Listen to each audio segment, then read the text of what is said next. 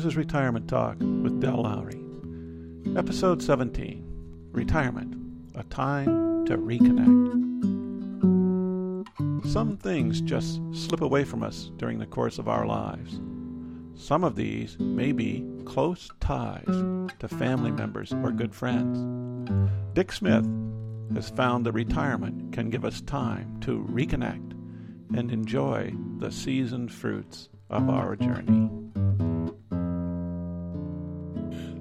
The scenes of our youth are often there still, awaiting our inspection and reconsideration. I especially enjoy talking with my two sisters, one older, one younger than me.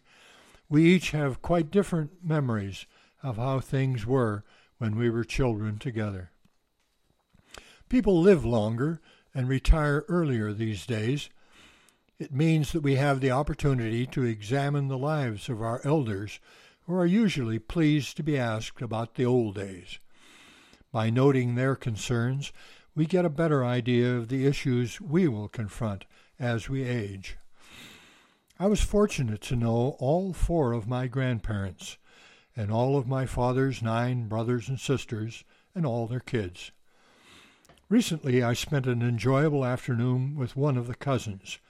We discussed all the aunts and uncles and seemed to agree on which ones were nice and which were not. We were also interested in some more distant ancestors, including a Union Civil War veteran and a Revolutionary War Tory who fled to Canada in 1776. I have always been interested in history, and it was interesting to trace my family's active part in it. I like to visit the grave of my great-grandfather on nearby San Juan Island. After the Civil War and the death of his wife in Pennsylvania, he took the new Transcontinental Railroad west. He worked in the lumber mills and speculated in land. I found many references to him in the regional archives and in old newspapers. Another great-grandfather ran a restaurant in the Pennsylvania oil fields around Kane, Pennsylvania. There are still active wells in that area, but the boomers are long gone.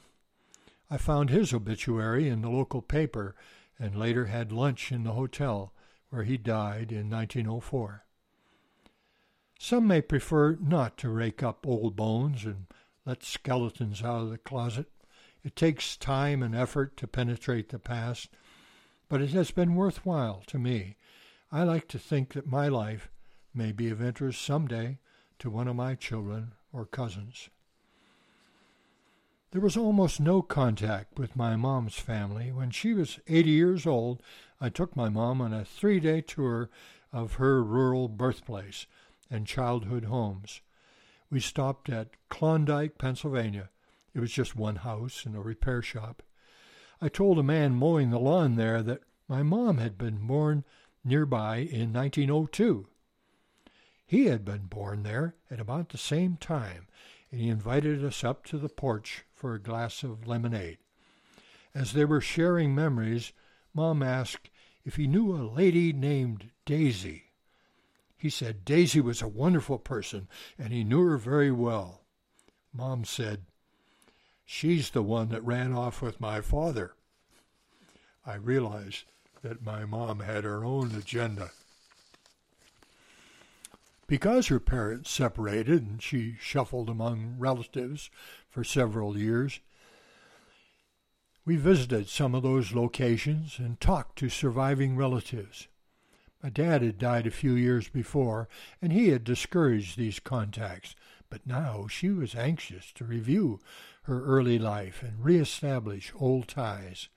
It was helpful to both of us to understand where she had come from and who she was as a young person. I sometimes felt that I was the parent and she was the child as she was reliving the scenes of her youth. A friend who lives in New Jersey after her father died flew to Idaho to locate a civilian conservation camp, CCC, in the Great Depression of the 1930s. Her dad said that was where he had had the best time of his life. She took along some photos that he had treasured, and she found the very spot where he had taken them long years ago. It helped her to accept his death and to understand his life. At retirement, we have the opportunity to review our lives in the records and memories of our extended families. They extend infinitely in both the past and the future.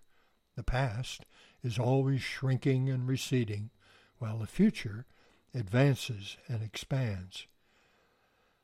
Maybe it's time to dig out the old family pictures, make those telephone calls, and plan a journey to renew the ties that bind us to the past.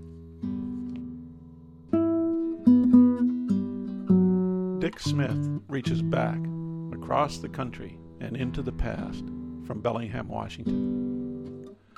You may want to visit our website for more thoughts, stories, and notions about retirement at www.retirementtalk.org.